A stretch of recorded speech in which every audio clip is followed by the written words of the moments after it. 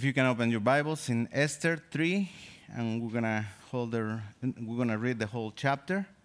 But before we get there, let me just remind us where we have been and where we're going. So 2 weeks ago, we began to study the book of Esther, and we saw that although God's name is not mentioned in this book, God's constant providence and care are in Esther's story as well as ours. Last week, Pastor John took us through chapter 2, helping us to see that Esther and Mordecai were living a type of double life. On the one hand, secretly identifying themselves as Jews, but at the same time identifying and following Persian customs. As in the case of Esther, giving herself in marriage to a Persian, we saw that many times we find ourselves in situations where every choice is a rare mixture of right and wrong. Only God knows our story from its beginning. That even when we make wrong choices, God, being all-powerful and merciful, can use our mistakes and weaknesses to accomplish His purpose in and through us. Today, as we continue the study of Esther in chapter 3, we continue to see God's providence. We will see many injustices, and although everything points to an imminent ruin and slaughter, God is in control of everything, and by His covenant and love, we can trust in Him. So let's open our Bibles then in Esther 3, 1 to 15. That's 15 verses. So follow me. The words are also on the screen if you want to look at those. We're reading from the the standard, English Standard Version. I'm using a lot of versions, so sorry. But let's read. After these things, King Ahasuerus promoted Haman the Agagite, the son of Hammedatha, and advanced him and set his throne above all the officials who were with him. And all the king's servants who were at the king's gate bowed down and paid homage to Haman, for the king had so commanded concerning him. But Mordecai did not bow down or pay homage. Then the king's servants who were at the king's gate said to Mordecai, "Why did you transgress the king's command?" And when they spoke to him day after day, and he would not listen to them, they told Haman in order to see whether Mordecai's words would stand, for he had told them that he was a Jew. And when Haman saw that Mordecai did not bow down or pay homage to him, Haman was filled with fury. But he disdained to lay hands on Mordecai alone. So as they had made known to him the people of Mordecai, Haman sought to destroy all the Jews, the people of Mordecai, throughout the whole kingdom of Ahasuerus. In the first month, which is the month of Nisan, in the 12th year of King Ahasuerus, they cast pur, that is, they cast lots before Haman day after day, and they cast it month after month till the 12th month, which is the month of Adar. Then Haman said to King Ahasuerus, "There is a certain people scattered abroad and dispersed among the peoples in all the provinces of your kingdom. Their laws are different from those of every other people, and they do not keep the king's laws, so that it is not to the king's profit to tolerate them. If it please the king, let it be decreed that they be destroyed, and I will pay 10,000 talents of silvers into the hands of those who have charge of the king's businesses, that they may put into the king's treasuries." So the king took his signed ring from his hand and gave it to Haman the Agagite, the son of Hammedatha, the enemy of the Jews. And the king said to Haman, "The money is given to you, the people also, to do with them as it seems good to you. Then the king's scribes were summoned on the 13th day of the first month, and an edict, according to all that Haman commanded, was written to the king's satraps and to the governors over all the provinces and to the officials of all the peoples, to every province in its own script and every people in its own language. It was written in the name of King Ahasuerus and sealed with the king's signed ring. Signet. How do you say? Signet? Thank you, sorry. Signet ring. Letters were sent by couriers to all the king's provinces with instruction to destroy, to kill, and annihilate all Jews, young and old, women and children, in one day, the 13th day of the 12th month, which is the month of Adar, and to plunder their goods. A copy of the documents was to be issued as a decree in every province by proclamation to all the peoples to be ready for that day.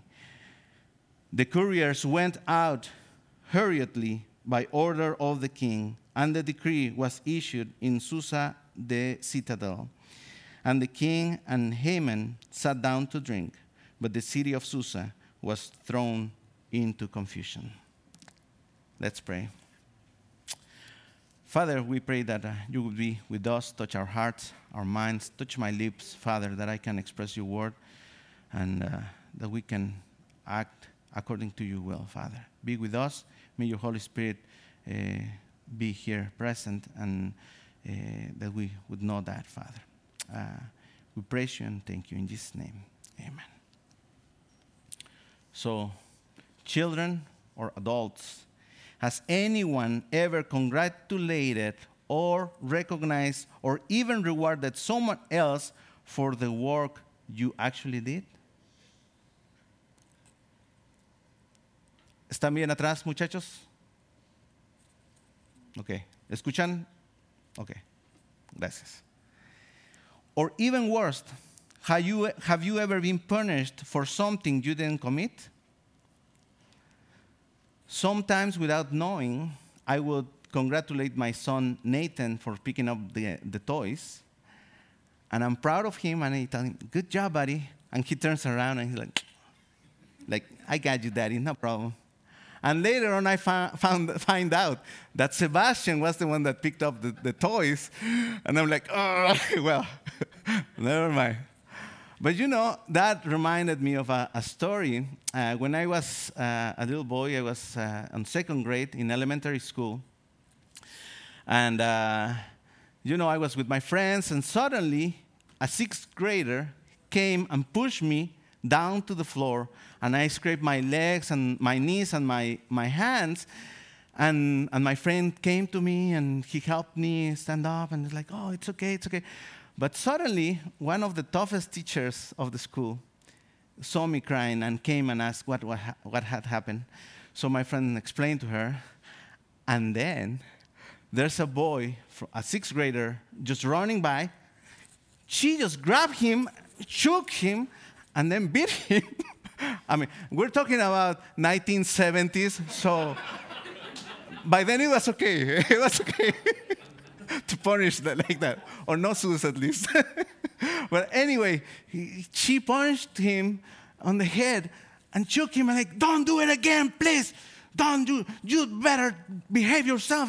And then sent him to the corner. And this poor guy, I mean, he's crying and just weeping and goes to the corner. And then at the same time, I'm like trying to tell the teacher, hey, that wasn't the guy. That wasn't the guy. My friend's like, hey, stop it. He already paid for what they did to you, so just be quiet and let it go. Let it go.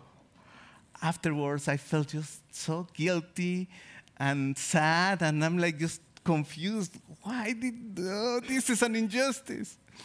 Well, when we are confronted with cases of injustice and things we cannot control, we become frustrated, anxious, and even depressed.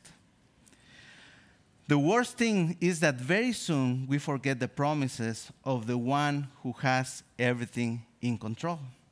We have a very great God who, despite the circumstances, reminds us of his constant love, he is faithful to his covenant with his people and has shown it throughout history in his word. Today, as we continue with chapter 3 of Esther, we will see that what our response is to this faithfulness of God to his covenant with us. As we've seen before, Esther and Mordecai are not the exemplary characters we would all like to follow. In fact, no one is except our Lord Jesus Christ. But their example will help us on focus not on them, but on our God, whom we can trust. And the main point is, because God is faithful to his covenant, we respond by trusting him. So, because God is faithful to his covenant, we respond by trusting in him. Trusting by not conforming to this world or to this culture. Secondly, trusting in humility. And the third one, trusting his perfect plan. So first, we trust by not conforming to this culture.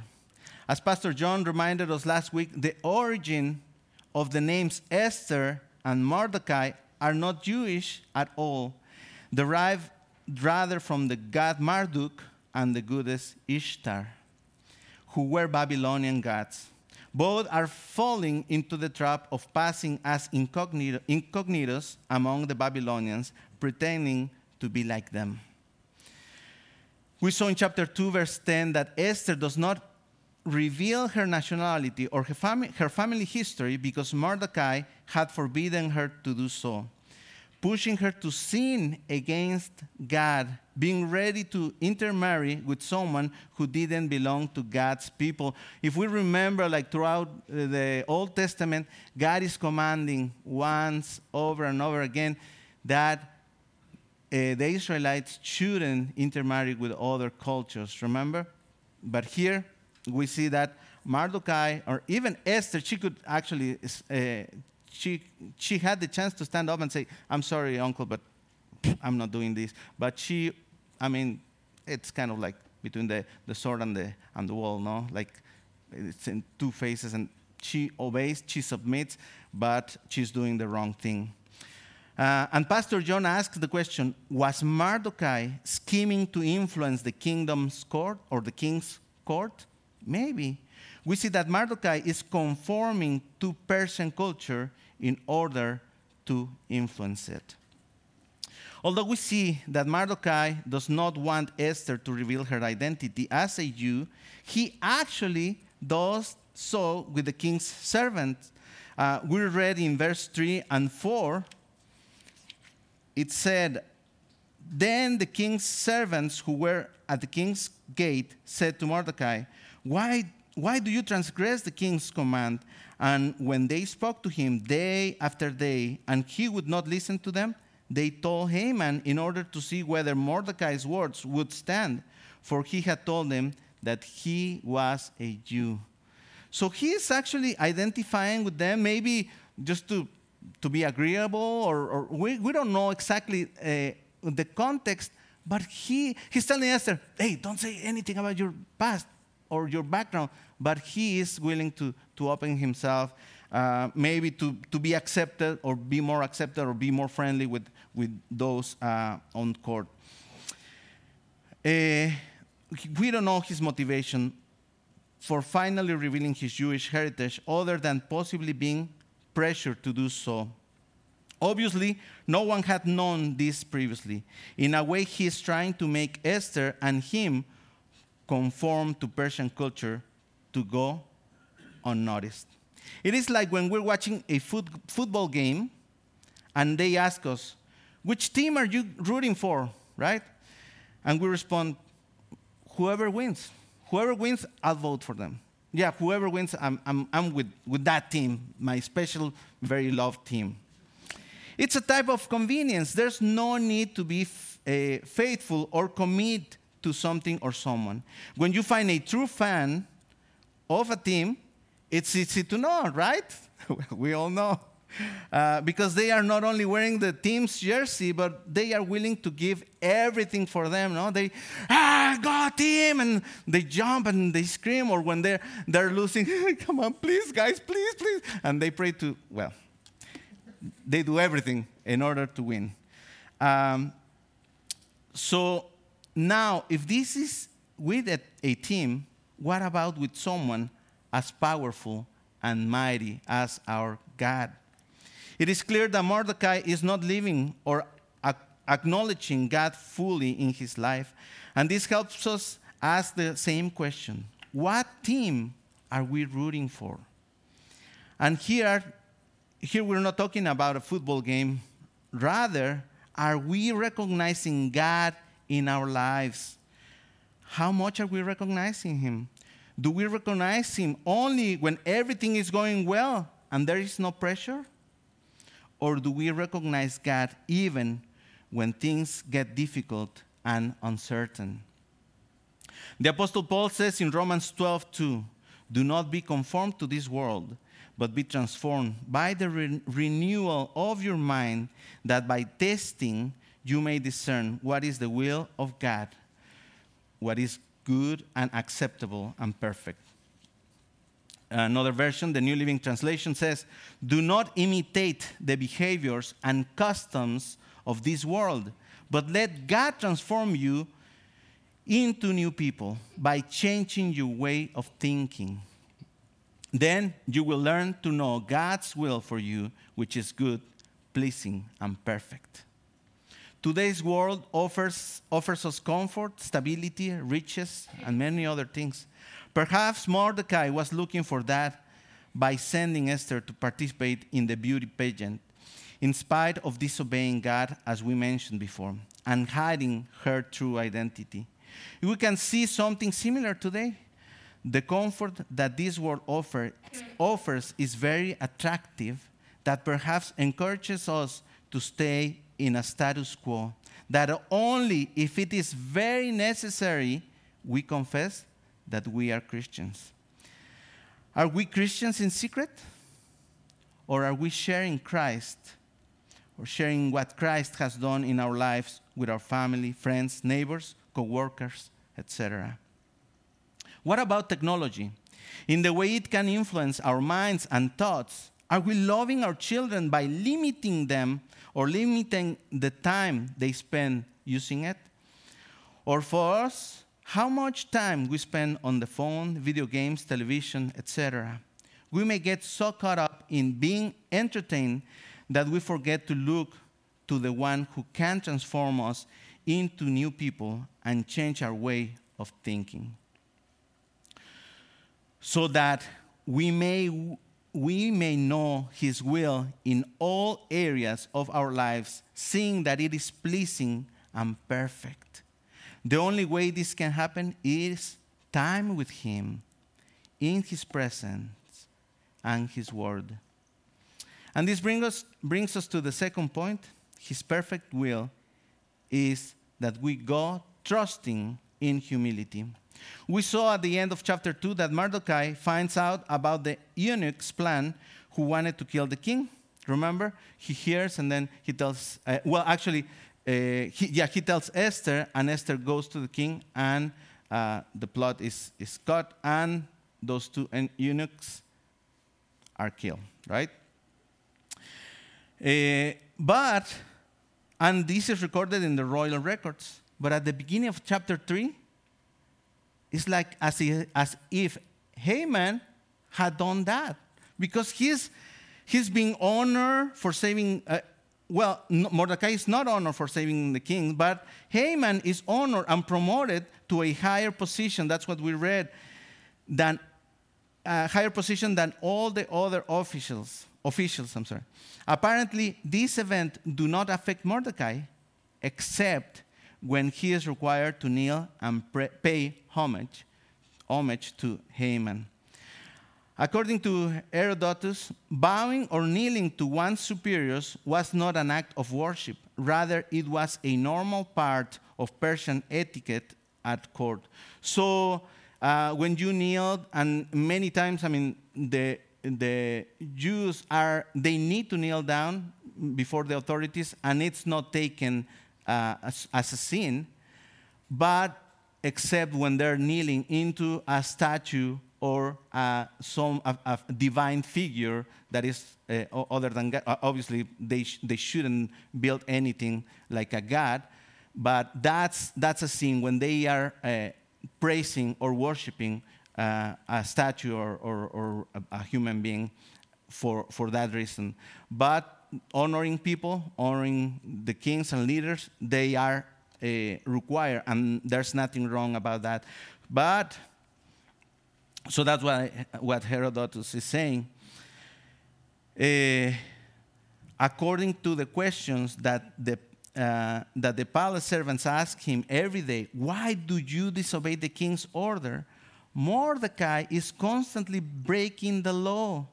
As John commented last week, it may in fact be that Mordecai is being stubborn, not submitting to the leader and to the leader that God has chosen, right? So he's disobeying in an indirect way to what God is requiring from him. Some historical background can help us see the baggage Mordecai is carrying. In verse 1 indicates that the ancestral story of Haman, son of Hammedatha, the descendant of Agag. From Exodus 17, 8 through 16, if we remember a great battle in Israel, remember when the Israelites are coming out from Egypt, and then the Amalekites come after them. They're weak, they're just coming out, and they attack them. And then the Lord says, well, okay, Moses, you have to bring your arms up. Remember that part? And as long as he had his arms up, then they were winning the battle. But as long as he had them up. But if he got tired and started coming down, then the Amalekites would start attacking back and winning the battle. So then finally, Joshua and someone else holds Moses' hands, and finally they have the victory because they're holding Moses' hands. So these are the Amalekites. Later on, we read in, Deuteronomy 25, 17, 19, it narrates how the Amalekites, without fearing God, well, it narrates part of the story, but without fearing God, they went after the Israelites when coming out of Egypt, and the Lord declared, you shall blot out the memory of Amalek from under heaven. You shall not forget. So that's an order from the Lord. Is saying, because they attacked you, you should get rid of them. That's an order, direct order to the Israelites. Then we have King Saul, who goes to the throne, and they're fighting the Amalekites, and instead of destroying everything, every single thing, and burning everything, he's like, well, I'm going to keep these little things here and there, and, well, I won't kill King Agag, who was the king at that time. I won't kill him. I'll just let him live. Samuel comes to him and is like, well, because of your disobedience, you're out. You're out. You're not going to be the king. But also, he goes and grabs his sword and kills Agag, who was the Amalekite. But for this disobedience, again, we see that these people, they're not annihilated. They keep living and until right now. So we clearly understand why Mordecai does not want to kneel or pay homage to Haman. There is a very deep feeling in Mordecai of anger and hatred that it is difficult for him to obey the king, even God, by submitting to the authorities that are placed above him. Mordecai's great pride and rebellion does not allow him to see that he is about to risk or put to risk not only his own life, but the life of all the Jews. This same rebellion unleashed Haman's unbridled anger. Feeling humiliated by Mordecai, he not only wants to get rid of him. Now that he learns of his Jewish origin, he will try to annihilate all the Jews as well. And we've seen this story repeat and repeat, like all over throughout the Old Testament, and we'll go to the New Testament too, but we see that Satan is not happy. And since Genesis 3:15, remember, what is when the fall, right after the fall, God is cursing Satan, and he says, I will put enmity between you and the woman, and between your offspring and her offspring. He shall bruise your head, and you shall bruise his heel. So Satan knows this, and as long as he has power, control power, but he thinks he does, but he's going to try to annihilate the Israelites, the Jews. He's going to be doing this over and over again. Remember, Pharaoh, okay, all male, 2 and younger. Remember, with Moses, also 2 and younger. So it's over and over again that we see that they want to annihilate the Israelites. And Satan is like wanting and trying to get rid of the Israelite people, of the Jews, all the way up to here, right? So pride can lead us to such blindness that, like Mordecai, he did not imagine the great price he would pay for his rebellion, not only with his life, but with that of his people. Mordecai is living a life of slavery, slave to his past and hatred of Haman and the Amalekites, feeling superior for being Jewish. What areas of our life makes us feel better than others? Our nationality, our education, our children, you name it, the things that we possess. What is making us feel very proud of ourselves and that we get locked into, that we don't realize how much we're affecting, how much evil is affecting our life and the lives of others? Perhaps our children or those around us. Can we forgive those who have offended us? A family member or perhaps a friend? How many times do we hear of families just dividing because there's just enmity between brother and sister or siblings, or because this or that? Then it's like, really, seriously, are you brothers? It's hard to recognize that. So, so we should, let us not let these roots of resentment affect our lives and those we love and bring us bitterness and sadness, but rather let us ask God to free us from those chains and live for his glory.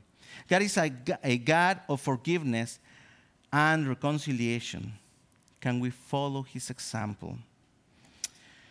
So let us be humble and submit to one another, but above all to the authorities that God has placed. Above everything is submit to God, right? And then the authorities that God has placed. 1 Peter 2:16 says that is to act as free people who do not use their freedom to disguise evil, but live as servants of God. Give everyone due respect. Love your brothers. Fear God. Respect the king. And we read it in the as our New Testament reading. Now, I am not saying that we blindly follow the authorities, everything they said, but that with discernment we seek first of all to honor God and obey whom he has assigned. Obviously, to be ready to stand for justice and truth when not followed by our leaders. And this brings us to the last point, which is trusting his perfect plan. Haman is focused on eliminating the Jewish people completely. And as we mentioned throughout the history of the Israelites, he has a complete and perfect plan to carry out.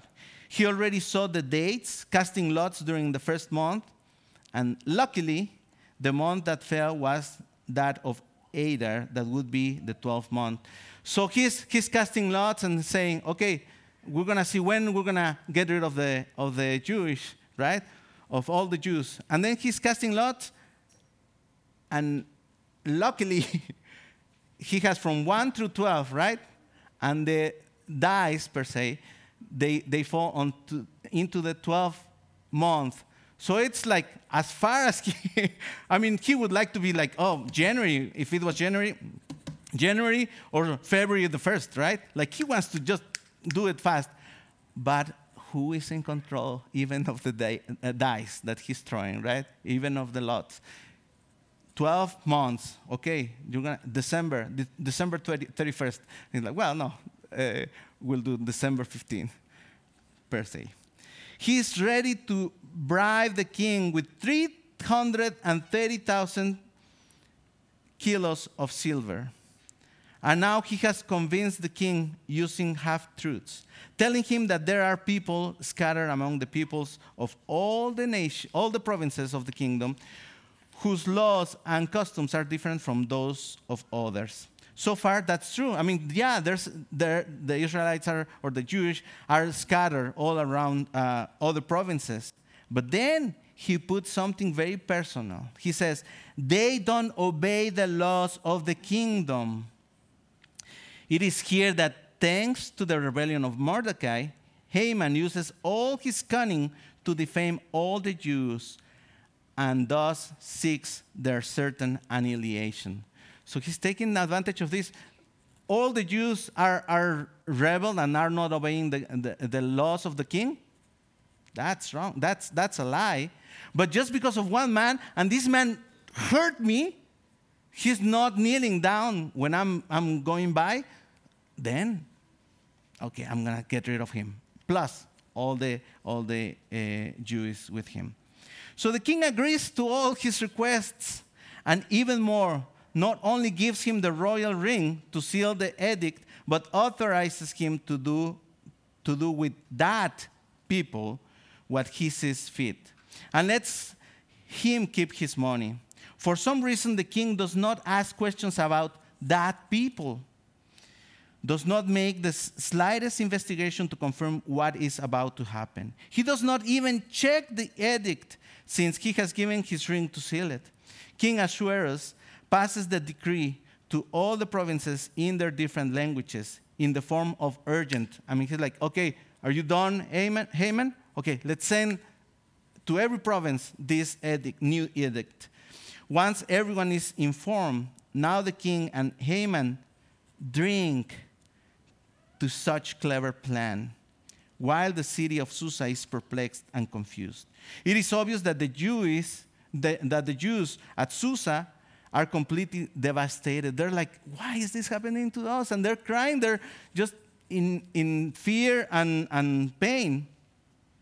And according to some commentators, this is a bit out of the blue. Since the Persians and Jews have lived in relative harmony, the question begs, why should the king get rid of them now? I mean, this is crazy. Why would the king choose to get rid of them now? It would seem that everything is lost for the Jews. It is not fair. So far, the scene is set. Esther is snatched from her home, obeying her cousin to fulfill the wishes of an angry and drunken king, as we saw at the beginning. Mordecai is not recognized or honored for saving the king's life. Now, because of his pride and rebellion, he has started a time bomb that will put his life and the life of his people at risk. Haman is promoted and honored more than the other officials of the king. And now, by his pride and hatred against the Jews, he has received all the power to wipe out Mordecai and annihilate all the Jewish people, young and old, women and children, as well as to strip them of all their possessions. King Ahasuerus has mistakenly decided to give all power to Haman to get rid of an innocent people. The comfort and laziness of this king not to investigate in such important matters that would cause a genocide. That's not fair. Nothing is fair. There is no one just, not even those from whom we would expect more, from Mordecai or Esther, right? They're also unjust. They are seeking their own interest. It would be horrible to think that things would end like this, that the plan would continue and destroy God's chosen people and end the promise made to Abraham, Jacob, and Isaac. But that's not the case. God's covenant and promise does not depend on the obedience of his people, but rather on God. Mordecai, despite being of God's people, makes very bad decisions by not identifying himself as part of one of the chosen people, and much less by letting his pride prevent him from obeying and submitting to the authority of the king, who is ultimately under God's authority. When all is lost and injustice and evil seem to triumph, we can remember who is in control.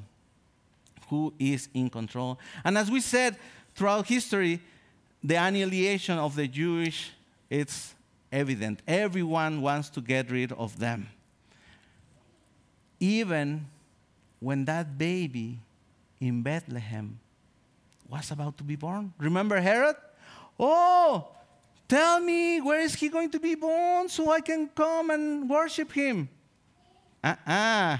No, that's not his plan. He wants to kill him. Okay, we're going to kill all the children, 2 and younger. We're going to get rid of them because this Messiah or this king is coming. So let's kill all of them. Remember? That's the seed that we were talking about in Genesis 3:15. That's who Satan wants really to get rid of and annihilate all the Jewish. But no, God is in control. Isaiah 45:7-8 says, I form light and create darkness. I form light and create darkness, bring well-being and create calamity. I, the Lord, do all these things. Shower, O heavens, from above, and let the clouds rain down righteousness. Let the earth open, that salvation and righteousness may bear fruit. Let the earth cause them both to sprout. I, the Lord, have created it. Even Haman has been chosen by God to show his sovereignty and power, which in the end will be used for the glory of God. When we feel that we are suffering injustice, that we are not recognized for our work, when we become discouraged and think that no one sees no one sees or hears our suffering, that is when we should think about the greatest injustice of humanity. 1 Peter 3:18 says, for Christ also suffered once for sins, the just for the unjust, to bring us to God, being truly dead in the flesh, but made alive in the spirit.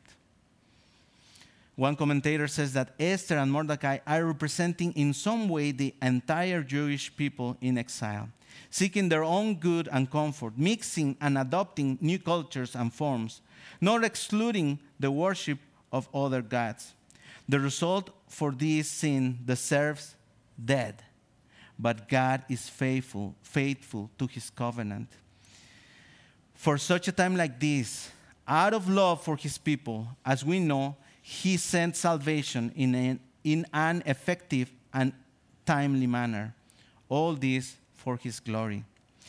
Today, God, out of love for us, when we deserve to die, and as we prayed in our confession in Titus, Titus 3, for we ourselves were once foolish, disobedient, led astray, slaves to various passions and pleasures, passing our days in malice and envy, hated by others and hating one another. We were just like Mordecai and Esther. We were even like Haman, but we have been transformed. We have been rescued in Jesus Christ. So God shows his love for us in that while in Romans 5:8 it says that today God, out of love for us, has sent salvation in a perfect also and absolute way. Romans 5:8, it says, God shows his love for us in that while we were still sinners, Christ died for us. Not because of anything we have done, but thanks to his mercy and faithfulness. Christ is the perfect fulfillment of this covenant. I encourage you, if you have not considered this sacrifice of Christ, giving his life for you, to save you from your sins, draw near to him, repent of your sins, and receive forgiveness. Trust Jesus as your Lord and Savior, and live a life of freedom in it. If you have done it before, I encourage you in his strength and with the help of his Spirit to honor him by obeying him in what he asks you of. Not conforming to this world, but in a personal relationship with him, transform your mind. And in humility, let us know and submit to his will for ourselves, our family, and our church. And as we consider God's great love, may we trust in every area of our lives, even when everything seems dark and dead end. He is in control of everything and gives us everything. Romans 8:32 reminds us, Paul reminds us in Romans 8:32, he who did not spare his own son, but gave him up for us all, how will he not also with him graciously give us all things? Let's pray. Father, we thank you so much for your love to us, and thank you because your mercy is great and your grace is huge, Father. We thank you for loving us so much, even though we don't deserve it, even though while we are still sinners, Father, you sent your Son to the cross to die for our sins, the just for the unjust. Help us remember that and help us know that you are in control of everything. Even throughout history, Father, you have been giving us victory and giving your people victory. Thank you for adopting us as your children, as your people. And help us understand this more and more in our lives so that we can serve you, love you, and be encouraged and rejoice in your love and your salvation. We pray these things in Jesus' name. Amen. Let's stand up and respond with a song. What? Across the Lands. Sorry.